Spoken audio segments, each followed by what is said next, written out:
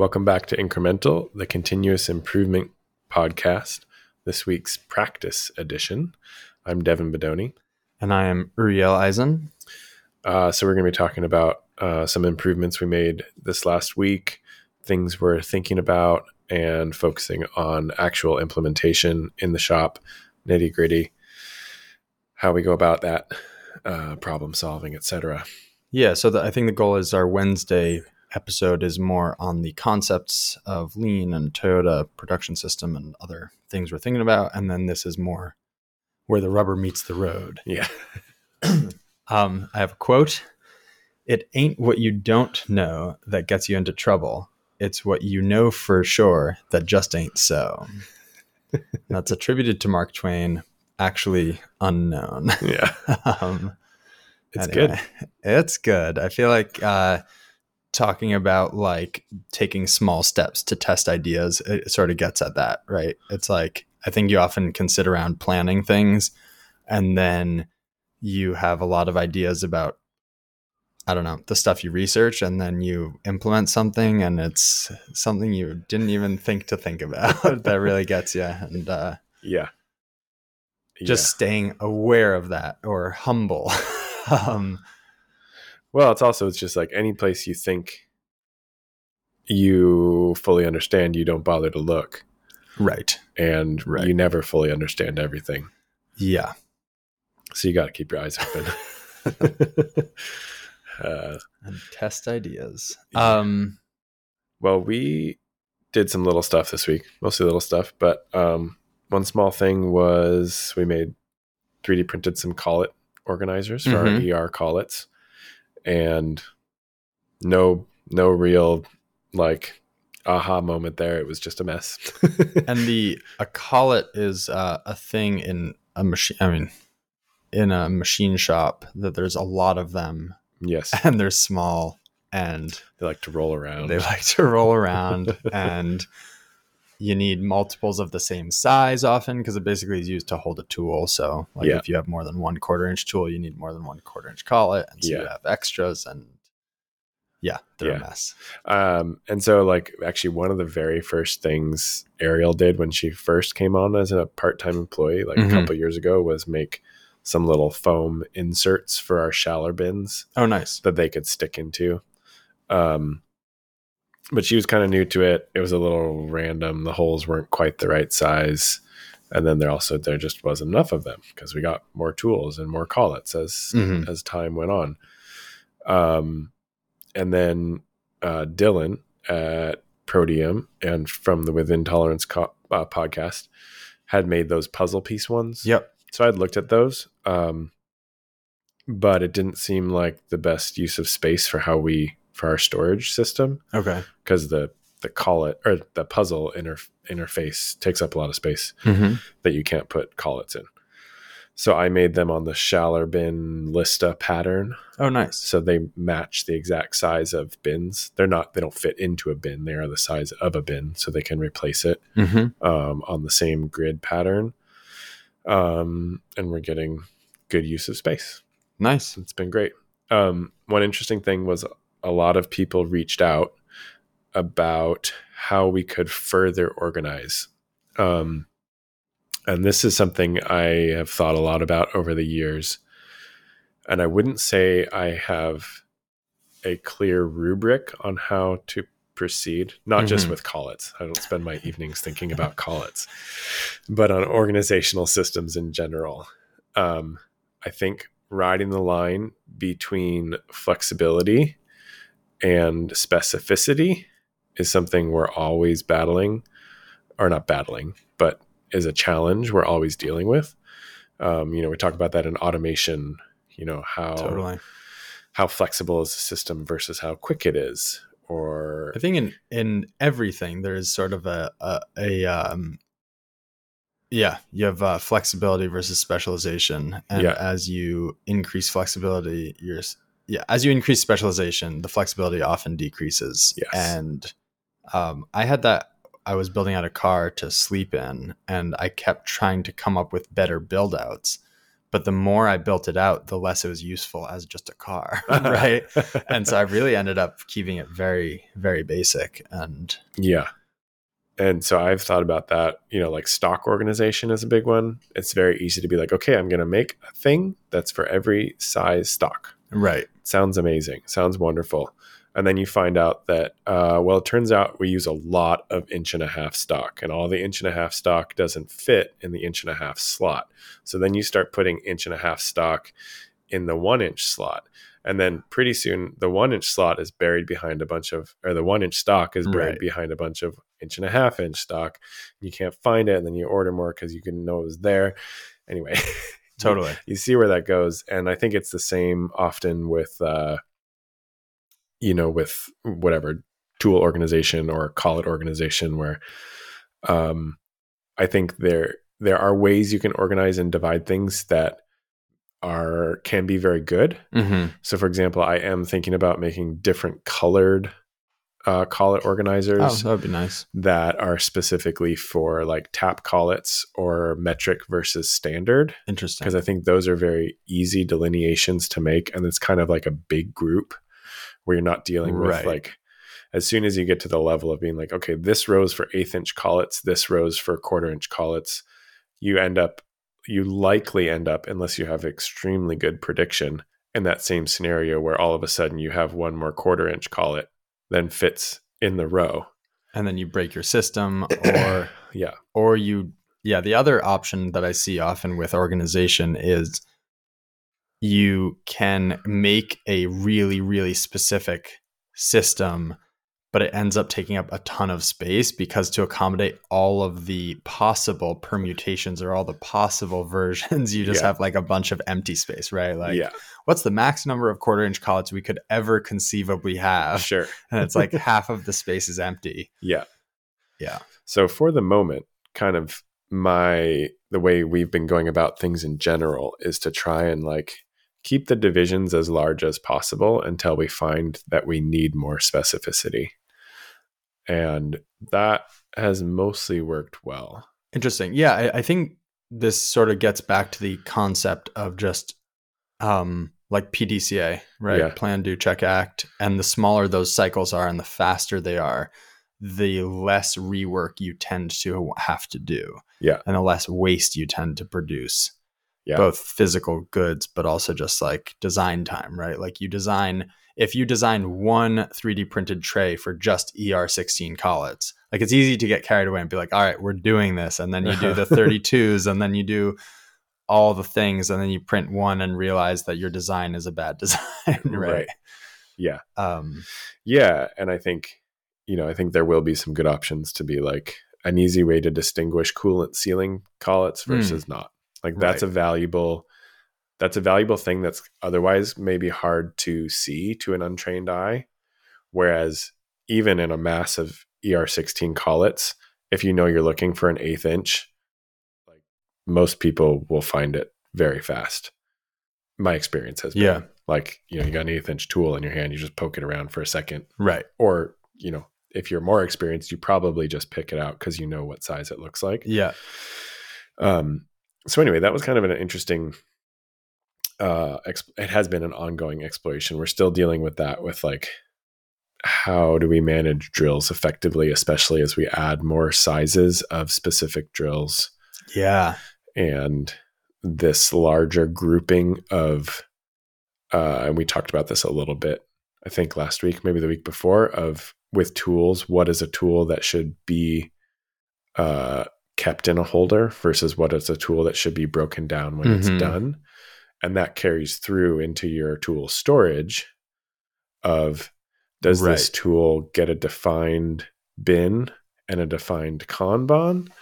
Does this tool go in sort of a general, like we have kind of like a one job use area for stuff that it's like, it's not worth making a bin for this. Like we are literally going to use it once. Right. Probably. And do you throw those away at the end of the job or you keep them? The tool? Yeah. If they're good, we'll usually keep them. We don't have a ton of them. That's part of why that system I think works now. Yeah. But it still is where you have to, and this kind of comes back to the documentation question of like, where's our trigger point? where the one becomes the other. Yeah, I think making that explicit in general feels really challenging, but it's worth doing even so that you learn that you were wrong. Do you know what I mean? Yeah. I think it's really easy to just be like, well, it's unclear, so we just keep playing it by ear instead of observing, like taking a guess and then observing how frequently you're right or wrong on that guess, Mm-hmm. and then kind of adjusting it. Yeah, that's it also makes me think it's so easy to become overwhelmed by the number of options a particular thing has and not try to systemize it. And I more and more feel like it's worth systemizing 85%, right? Like there's the 80-20 rule where like 20% or, 80% of your whatever is 20% of the effort, or 80% of your jobs are 20% of the tools probably. Right. And then it's like, until you start thinking about that, it's easy to just be like, man, this is like such a mess. And I mean, I have the same thing. Right. and it's easy to try to systemize the whole thing. And I just wonder recently if it's worth just saying like, okay, let's just make a distinction between, systemized and non-systemized, right? Mm-hmm. And have just that distinction there, and we'll just worry about the 80% of things for now, instead of trying to come up with the system that accounts for 100% of variables. Sure. I don't know. Yeah, I think the interesting part of the tooling parts problem specifically is that it is like an organically changing system, mm-hmm. where you might order a tool for one job. It is not a standard tool. Okay. You discover it's very useful. I see where this is going. And it becomes a standard tool. I see. So then where's the trigger along that line? Exactly. Right. Where somebody in the system takes the time and says, what is it? We've used it twice now. We've used it 3 times.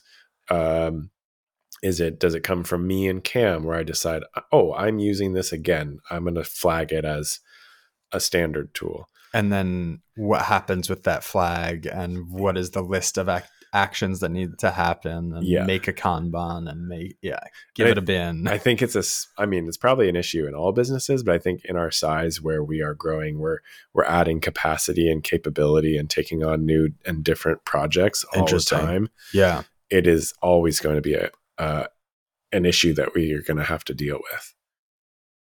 Yeah. I would be tempted to reach out to companies that do it well. It seems like the industry answer is having a massive tool crib with people dedicated to kind of that part of the business. The management. Yeah, making sure they're clean, making sure they're ordered and all that, and make sure they're kind of set up and on hand and at the right machine at the right time, which maybe that is a full-time position at some point, at some scale, but it feels very much like some tours I see shops kind of boasting about the size of their tool crib and like how much money they have tied up in holders and different and all the options. And it's kind of like, as a customer, you're paying for that, right? Or they're conducting or they're accepting low profitability. Yeah. One or the other. And so, yeah, I don't know. Optimizing around flexibility instead of cycle time might be a worthwhile thing to make explicit, kind of. Mm-hmm. And I know I have in our production, and I don't know that I'm at the right point, the right set point in there, but yeah, I think we do the same. I mean, partially just due to the machines we've chosen to use, right? Like for a lot of the parts, like I think our machines are extremely efficient. The Brother machines are very fast. Yeah. Very efficient for the right kind of work. For some of the work we're doing, I'm sure they're not, just from a roughing standpoint. We're, interesting, doing a 4x6 by 10 inch block, and we're removing a lot of material. It's not the best machine for that, probably. But I think overall in the business, we're coming out on the right side, I think. Yeah. I don't have good data on that, but Yeah. Anyway, so that was a interesting, just little exploration based on some people's feedback on Instagram, which was cool. So you're kind of reviewing their feedback and thinking about the like actually implementing it and just realizing that it might get too specific. Is that kind of the gist of it? It was really just looping me back to a thought I've had for a long time. I see. And it's something that I see all across the business. I see it in stock organization. I see it in tool organization. And you see it, you can kind of see it in work holding. I mean, it's really just this thing of like, it's a principle that flows through everything. It's glaring in some, and I think specifically in like organizing in bins, like that's a glaring example. Organizing different sizes of stock is a glaring example where it's very easy to see. Yep. Yeah. Interesting. I thought it might be worth going over the 8 lean wastes just to keep them fresh in our heads. Get to a point where you can kind of rattle them off. Not for the sake of rattling them off, right? But I think it is helpful to give things names. So when you're walking around, you can kind of go. I've found it helpful to run through them, looking at a process and saying, where am I seeing this waste and where am I seeing that waste, or which wastes do we see here, or which waste is this improvement reducing? Yeah. So we have overproduction, overprocessing, excess inventory, defects, transportation, wasted motion, waiting, and wasted human potential. Yeah. All of them are pretty interesting. I think it took me a long time to think to wrap my head around why overproduction was the biggest waste. It just seems completely insane that making the part that you are selling is a bad idea. But yeah, that's them. So kind of interesting. So we modified a little improvement we made this week, was modifying the procedure so that when someone racks parts for paint, they actually take that opportunity to start the paint that we will be using that day, put it on. We have these little magnet mixers from labs. So that was interesting for a few reasons. Basically, I guess going back to those 8 lean wastes, the result, the thing we were fixing was essentially waiting. So someone would rack the parts, I'd go to paint them and then realize that the paint hadn't been mixing for long enough. So I'd basically either wait there for it to mix, but more often kind of walk away and go do something else. But really, painting earlier in the day is better and kind of just reducing that time. So someone is already, and we have an area of the shop that takes a little bit longer to get to. And so if someone's already there racking parts, they may as well set up the paint to mix. That gets back to the SOP question. It's not documented anywhere what that job entails. And so it's going to be very easy to forget, right? And then walk away. There's also just like the way of starting paint to mix. If it's settled out too much, the magnetic mixing bar is just sort of, I picture it sort of like laying in sediment. And so the magnetic mixer can't like break it free. So you can easily put it on the mixer and turn the mixer on and it doesn't actually do anything. So there's just like some knowledge to be transferred there to a new person using that equipment that is all in my head and is all tribal knowledge and should be made explicit and should have a clear method and ideally verification, but I'm not sure how we'll verify it unless we... Anyway, so that's something to think about. So that was one. Oh, we got another improvement. We got a backpack vacuum, one of those Milwaukee thingamajiggies. Yeah. What do you think? We'll see. We just got it set up today, so we haven't had a lot of opportunity to use it. The thought there is kind of, I don't know if this gets to like SMED, single minute exchange of dies, but I just find like reducing the friction to do an activity. I don't know. I think there's two ways of going about increasing, like doing a particular thing. One, which is sort of the conventionally taught way, is like, don't be lazy, like be more diligent and, and like if the floor needs to be vacuumed, vacuum it. But like our current vacuum is huge and annoying to pull around the shop. Can't get to the upstairs, and then the hose lives somewhere else. So you have to go get the hose. The wand lives Jeez. somewhere else again. And it's just like a terrible vacuum for our space, basically. It's just Yeah. way too big. And so it just means that there's like that added friction. And so, another example is like we've been trying to declutter, and you can say like, okay, let's list X number of things on eBay per week or something. But you could also kind of look at like, what are the actions that need to happen that are hanging us up? And the big one at the moment is photographs, like getting good pictures of the items. And so like on our to-do list that we haven't gotten to yet is to have just a designated photography area, not only for selling stuff, but also a bigger reason is it is selling stuff, but selling our product, right? So like a big part of adding another color or adding another webbing type or something is taking really nice photos of it. Yeah. And the nicer the photos are, the less we have to do in post processing, which could be thought of as over processing, right? You already take a photo, and because you didn't do a good job, you have to then like tweak it. So actually, wouldn't overprocessing be doing more than the customer requires? I think that's overproduction. No, overproduction is making more of them. Oh, what are you? I think I've always thought of overprocessing as being like,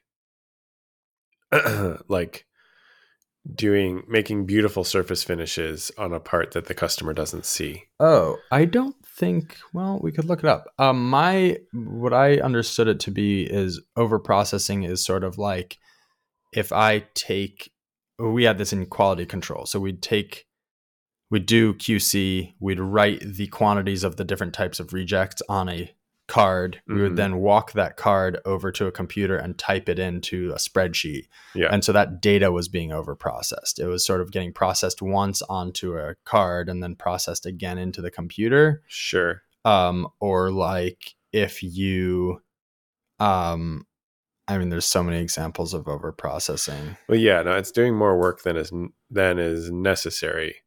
I don't think it's necessarily to a higher standard. My understanding was just that it's like, I pick up a part and put it into a bin that then gets carried over to a place and gets picked up again and put into another bin. Sure. I think that's one version of it. Yeah. And then I think another aspect of it is doing things that are, well, I guess it's maybe just doing things that are unnecessary. I guess so. The distinction maybe is like, you do need to edit your photos if they're not up to quality because they're defects otherwise. But the goal would be to not have to do that work, that extra work. Yeah, is to like get our lighting right such that when we take the photo, it's good. Yeah. And I think the overprocess, maybe it's mostly in the machinist world, but I think like there is egregious overprocessing in the machinist world sometimes, or at least in the Insta machinist world. Okay. Of like everything has to be blingy and perfect and beautiful. Yeah. Versus being like the customer is not paying for, whatever, a 2RA finish on this part. Like, yes, it's beautiful and it makes me feel great and I can make a wonderful photo and I'm proud of this and all that. But like, if you're not making good money on them because you're, increasing your cycle time for finishes that the customer doesn't care about. Right. I think that's also overprocessing. Interesting. I could see that. Yeah, for sure. Another improvement we made was a checklist on the CNC on a 4x6 card. So that is basically, and it's something we've been talking about for weeks, but like these SOPs, point and call, kind of just like making sure that a process is happening the same way every time. Yeah. And if you give someone too much detail at that process, someone who does it every single day, you start to not read through the checklist, right? If it's like a million details and all this minutia, that's like, you got it, right? Then you stop really actually reading it and you're kind of just memorizing it. So our latest iteration are these short checklists that are really just like, we are making sure that we're not going to crash the CNC, right? Like we're hitting the things that are really important. And that's it. And then breaking off the rest of the information into other documents. But really just those checklists. So we made some of those, and they're laminated at the CNC. They all need updating already, which is great. And so we're kind of just taking notes on them, and then at some point we'll redo them. Yeah. But yeah, that's been big. And you know, a while ago we were sort of talking about like mental load. It really decreases mental load. It should decrease defects. So I think mental load is maybe that wasted human potential. And then the defect there is your part, but it can also be your CNC of crashing the CNC and messing something up. Yeah. That's expensive. It is. So, yeah. Interesting. Well, a small thing, we need a new shipping tape. Okay. It was time to order again. So we decided to get some branded shipping tape. Very cool. So that was kind of fun. Is that expensive? It's like double the cost. Okay. So yes, but no. Right. Like in the grand scheme of things. So it goes from like 5 cents on a box to 10 cents on a box or something like that. Probably. Yeah. Cool. We actually got both because we also, which I mean, maybe like we use a fair amount of tape just for like wrapping parts within a box and stuff. And maybe we'll just end up using it for everything. We'll see. And like whether we want to use that when we ship to anodizing, like, I don't know if that's beneficial at all. They're not necessarily our customer, but they maybe having, you know, you never know, like the places leads come from, it can be so random and like interesting, you know, maybe one of their guys or, you know, one of their people working in their shop sees our branding, racks our parts. A friend of theirs is like, hey, I'm looking for a shop that makes this stuff. You know, oh, try this place out. Totally. So you never know. Right. But, I think the thought for now is that we'll use the branded tape just for shipping to customers. That's cool. And standard tape for everything else. It was kind of cool. You could do like custom layouts with your logos. So I think, actually, I don't know if we actually ordered it yet. I think we ordered samples of like several different designs. Oh, cool. And we're going to review them. Very cool. And see which ones look good. Interesting. I when I was doing startups, I was joked that if you had a T-shirt on a business card, people assumed you were a real business. Yes, pretty much. And I give a talk on sort of like prototyping for startups. And one of the easy hacks is like getting stickers with your logo on it to stick on your prototypes, because then people suddenly think they're like commercially available. And we actually won a big pitch competition, actually against a company that went public recently. Yeah. So we won that pitch competition, and we heard later that the judges thought we were already in production because I basically bought packaging and heat sealed the product into the prototype we made in the basement, right? into a package with a sticker on it with our logo, and it looked like something you would buy. So wow. Yeah, so that's wild. Could be money well spent. You know, you just look way more legit, and someone says, "Wow, they really have their ducks in a row. They must be a big company. Let's go talk to them." I don't know. Yeah, there's something. You know, there's actually a lot to be said for, like you were saying last episode about marketing. Like, perception on the side of your customer, it counts for a lot. Yeah. And it carries across every single interaction. It's how you email, how quickly you email back, like just everything. Yeah. Which is dismaying and overwhelming, but also pretty cool. Yeah. Like you have the control, but also on the flip side, you have that control. Like you have to deal with it. Yeah. I think I mentioned it last episode, but we made a visual schedule for the machine sump cleanouts. Just try and streamline that because it's going to be easy to forget. Yep. And established a day of the week that we're going to do it on. Nice. Basic thing, nothing rocket science about it. Sort of, except that, and I think this is the cool thing about these basic improvements is like the time that would have been spent, and it's so easy to miss. I think, like, I don't know, one of your employees has to walk over to the other one and be like, "Hey, which machine did you clean out last week?" And then that becomes part of the day. Yeah. and no one, I don't know. I think there's so much of that in every single day. Yeah. Like we were talking about this last week when you took a few days off, and it like really highlighted where there were communication, Yeah. where you were sort of relying on walking across the shop and asking. Yeah. And I've been thinking about that a lot of like, I don't know, like, do you log it? I feel like you want to write it down to make sure it doesn't happen. Not because interaction isn't, interaction I think is good, but if you're going to have interaction, you might as well have it about something more interesting. Yeah. Also on that note, we set a time for our morning meeting. Oh, cool. Also not rocket science. But we've kind of been handling it like we have a very easygoing atmosphere in the shop. I think that's my experience of it. I think I get feedback that that's everybody's experience. So we'd kind of been handling it of like when it's a good gap for everybody, we'll just take a break and have a minute to chat. When it got really busy, that break would not materialize. Yep. And, I'd be running something.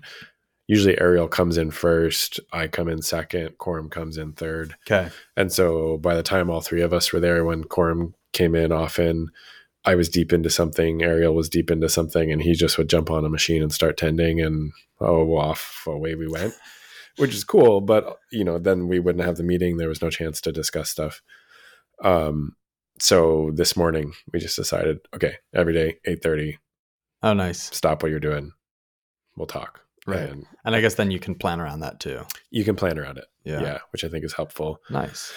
And started laying out a basic agenda. Yep. Nothing fancy. How are you doing that? I wrote it on a piece of paper. Nice. That's awesome. It was basically just like any issues from the day before, anything that needed to be communicated to everybody in the shop. Because sometimes like Quorum and I will have a conversation at a machine about a specific thing.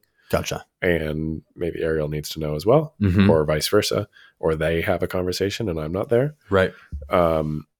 Any, larger issues they're having or improvements they want to make.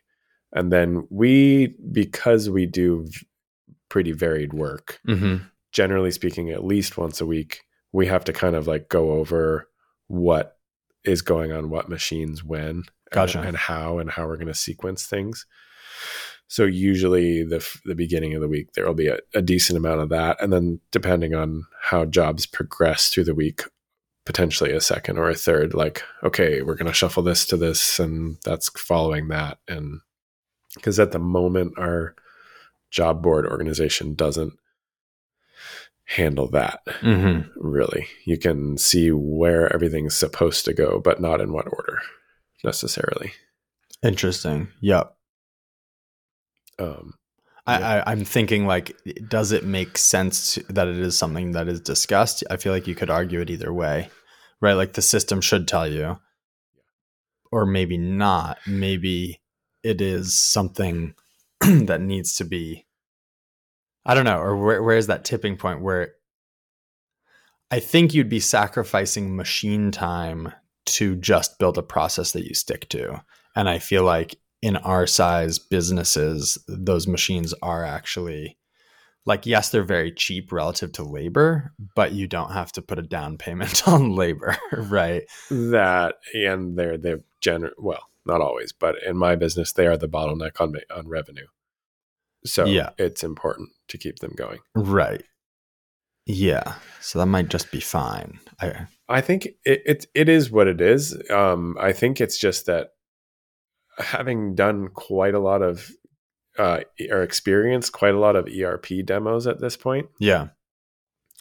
Really good machine scheduling in a way that's adaptable, like flexible and adaptable. Well, yeah. So like you were just discussing having a fixed kind of thing. Right. I think most businesses won't settle for that. Yeah. For the reasons just stated. And doing really good adaptable scheduling is actually very complicated. Right. And it's probably one of those situations of like garbage in, garbage out. So like you put in a guess at your cycle times, and then that doesn't actually materialize, either faster or slower. And then that throws the whole thing off, but no one bothers updating it. Instead, you just make like a on the floor call or whatever. Right. Yeah. And I think, I don't think this has to be the case, but from what I've seen, it seems like a lot of businesses that are using an ERP system really effectively have one or more people that it is their job to run the ERP system, which at a certain scale, I think absolutely makes a lot of sense. Right.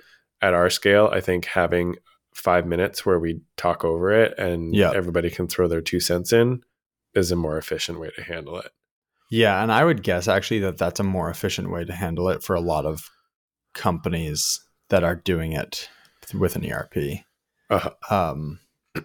I've just seen a lot of tours of lean shops, and it just seems like much bigger places than you would expect end up going to like a physical wall where they are scheduling production and they are sort of managing that stuff, and it makes it really visual. Anyone can walk up and see the state of things. Anyone can walk up and sort of change things based on real world stuff. Anyway. Yeah. I've been thinking a little bit about our board and our kind of our next development step with it. Okay. And we've talked a little bit about the strip concept where every part number goes onto a strip of steel. And that strip can be moved. Yeah. And the thing that it occurred to me is that we will then have the ability to designate status of steps within the strip. And we'll also be able to use placement of the strip to designate progress with certain aspects. Interesting. So I think if we do that, or when we do that, there's potential that we will start to do a little bit better job with sequencing, because we will be able to like align them in space according to sequence. And then right now we kind of have like an indicator on the strip that says it's running on this machine or it's programmed for this machine. And I think we could then get a little bit more, we could put sort of information on the strip that doesn't have to happen. We kind of have 2 sequences that we can play with independently, I think, at that point, where we could have some processes that can happen anytime within the job processing from start to finish on the strip. And then things that always do happen in sequence independently could be designated by placement of the strip along a row of different processes. So I think we could, we're adding an axis basically, if you're looking at it as a graph. Right. Which I think can be pretty cool. We still have to just get a piece of steel and cut it to length and put some magnets on it and test it. Right. Which we haven't done. Yeah. But that's on the list for soon. Interesting. I'll be curious to hear how that works out. Yeah. On kind of topic we were talking about before and something you brought up, and like kind of looping back to the E-Myth. You've read the E-Myth, right? Yeah. So there's the franchise concept and kind of what you're talking about not having tribal knowledge, trying to have everything systematized. I have this kind of question of like, what is a reasonable level of expertise to expect in a position? Coming back to the tooling issue, unless you have a very rigid system of tooling organization, where everything is down to specific part numbers of tools and everything fully defined, it's required that you have some expertise of cutting tools to be able to engage with that system. Yeah. And so, and maybe this is just a variable that's different across all positions, but it seems like in a machine shop and potentially in any business, it is fair to expect some level of, like, not everything can be systematized in the flexible system. You have to have some level of expertise in the people engaged in the system. Like, I think there's this concept that in TPS that like really you want people there just to be problem solvers and let the system kind of do the work, and people will be the problem solvers. Right. But also they have to like know enough about it to actually engage with it and do problem solving. And I think you're right, but I think the goal, I think it's easy for that to become the way you kind of let yourself off the hook. And I think I've seen that in our shop where it's sort of like, I knew how to set up the mill to run a particular part. Sam didn't know that. Mm-hmm. And it was pretty non-obvious how to do it, and which vice clamps, or like which vice jaws went on the vice and which fingers went on the gripper, Yeah. and all that stuff. And I think I could have taught him, like, here's how you do it, and here's, this, and it's all just like in his head now, and it takes a couple weeks for him to remember everything, but now it all makes sense, and now he's an expert on that process. Yeah. Or you can color code everything, where now everything with this setup is yellow, and it's like, put everything yellow on the machine. Yeah. Right. And like, I think the issue is that without constantly pushing yourself or pushing the bar, you can just leave it as like, and it can feel good to be like, I'm an expert in machining, and so I know which tool we use for this thing and what's going to make the most sense for this operation. And I think it allows you to deliver better value. Basically, like, the human brain is an amazing thing, and I think it's basically a waste to use it on those processes, and it's actually expensive. Uh-huh. And so, like, I think if you look at like McDonald's relative to like a burger joint that you have all sorts of crazy ingredients on, and it's $19 for a burger, right? Like, what is the difference there? Yes, there's a difference in the quality of the ingredients. I would guess that does not account for a huge amount of the price difference. Maybe I'm wrong. Like, I just, and maybe this is just in the weeds and my minutia, but basically, like, I think you're right that you need expertise, but that need for expertise is, if you can move beyond it, it's really helpful to the business. So like, it means that you can automate or hire someone who doesn't need that expertise, or start using flex workers who are there part-time and you don't want to invest in training them. Sure. And they're not interested in being yeah. Well, I guess it's kind of coming back to the, like, where do you put your energy and what's your cost benefit analysis, and like, not polishing bad things. I think there's not polishing bad systems.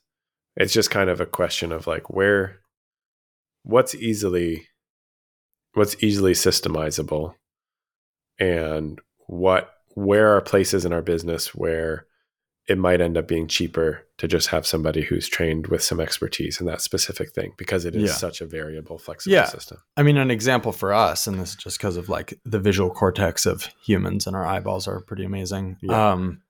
Is like doing QC on paint with a camera system is a huge project, right? And like, but I would just keep in mind that, like, if someone cracks that in a cost-effective way and they happen to also be making buckles, like, they are going to put us out of business, basically, right? So like, I don't know, similarly, like, I think you could say, there's a lot of expertise required for machining, right? Like, I take a part from a customer, I need to think about how we're accessing the different pockets and what tools we're going to use and how we're going to get good tolerances and surface finishes and all that.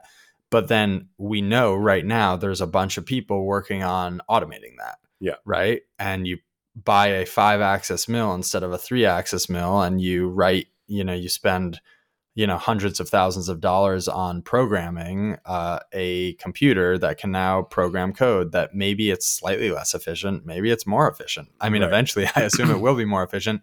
And whoever cracks that nut, like, that's going to be the new standard. Yeah. I was talking with a friend about actuarial tables, like actuaries. There used to be, like, I forget, I'm going to get the numbers wrong, but basically people whose job it was to go through data and do the computation. Oh yeah. And then Excel was invented, right? And suddenly that job was totally unnecessary, and it did a few interesting things, one of which was it increased the number of accountants in the country, because suddenly it wasn't a cost prohibitive thing to do accounting, right? To hire an accountant who looks at your stuff and can make better decisions. Whereas before, you're hiring actuaries to go do all the calculations, and then you hire an accountant. So I don't know. I guess it's just like, if you can systemize things and move away from expertise, you're now creating value more easily or cheaper or something. Yeah, no, absolutely. I've kind of like, I think there's a common sort of perspective that like systemize. Yeah. And I think it is just important to also remember like, well, sometimes it might not be practical or it might not be cost effective at a scale or 100%. I've just been coming across that recently where I'm like, okay, I either have to like get really on my game with how I systemize my tooling communication needs with my employees. Yeah. Or we need to do some more training. Right. And get everybody up to snuff. So there's zero confusion about what tool is required for what. Interesting. And some knowledge about like more knowledge about what specific tools are for. Right. So yeah, it's reminding me the checklist manifesto. I think I mentioned this in a different context, but like one of the like flying a single engine plane. If the engine goes out, the first thing on the checklist is fly the plane. And I feel like learning about like TPS and lean, like you still need to run your business and you still need to make money. And yeah, I think that's a good thing to remember. Right. Yeah. So this is not really a specific improvement, but and mentioned it on the last episode, but I've been doing a lot of reading and work on building the brand. And I think what's interesting about it is it does have huge efficiency implications for the business in terms of it's almost like an SOP for making decisions in the business. But if you came up with a specific SOP, it wouldn't work on a large scale. But I think like... So how do you mean? Well, so I'm just thinking like, I feel like we've been having... There's a lot of questions that have come up. For example, we're attending a biking event and we're going to have a booth. And so we started designing the booth. And it's like, we're basically designing from scratch, right? Yeah. It's like, oh, well, what should we do? Like, and there's nothing driving it except sort of our gut, right? Kind of like, does this make sense for our brand? Right. But there's no documentation of what our brand is, what it represents, what our values are. And the second, like I've started doing a bunch of it, it's not finalized, but even in doing it, I like it was much easier to make those decisions about the booth. Much easier to make decisions about making t-shirts for the company. Much easier to make decisions about next products and how we want to launch those products and who we want to work with. And all these things just sort of fall into place or are starting to fall into place, which is really interesting. And I think it reduces a lot of sort of ambiguity in decision making. And I think it's going to be a really essential piece in scaling the business because right now, everything basically comes back to me. People are like, what do you think about this color? What do you think about this? Because they like, because it's just you. It's just me. And I have it in my head of like what this business is.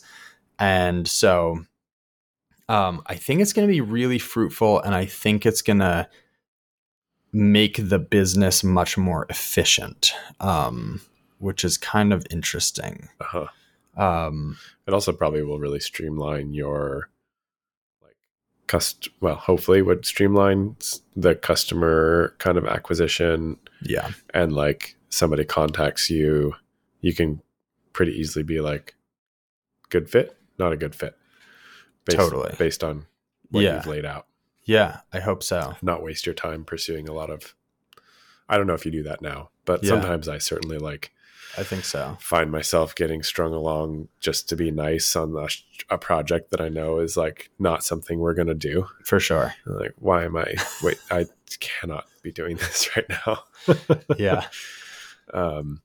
Yeah. That's really cool. I'm excited. It's making me feel like I need to do more of that. I feel like I did a lot of that in my head and maybe even wrote something down a couple of years ago and I don't know where it is. I should probably go find it and revamp it. I think it's stuff for sure. Similarly, I've thought about, but haven't somehow having to write a sentence that encapsulates what we do. Yeah. It's really hard, you know, and I have a lot of sentences that get at the general idea or speak to different aspects of it. But so anyway. Yeah.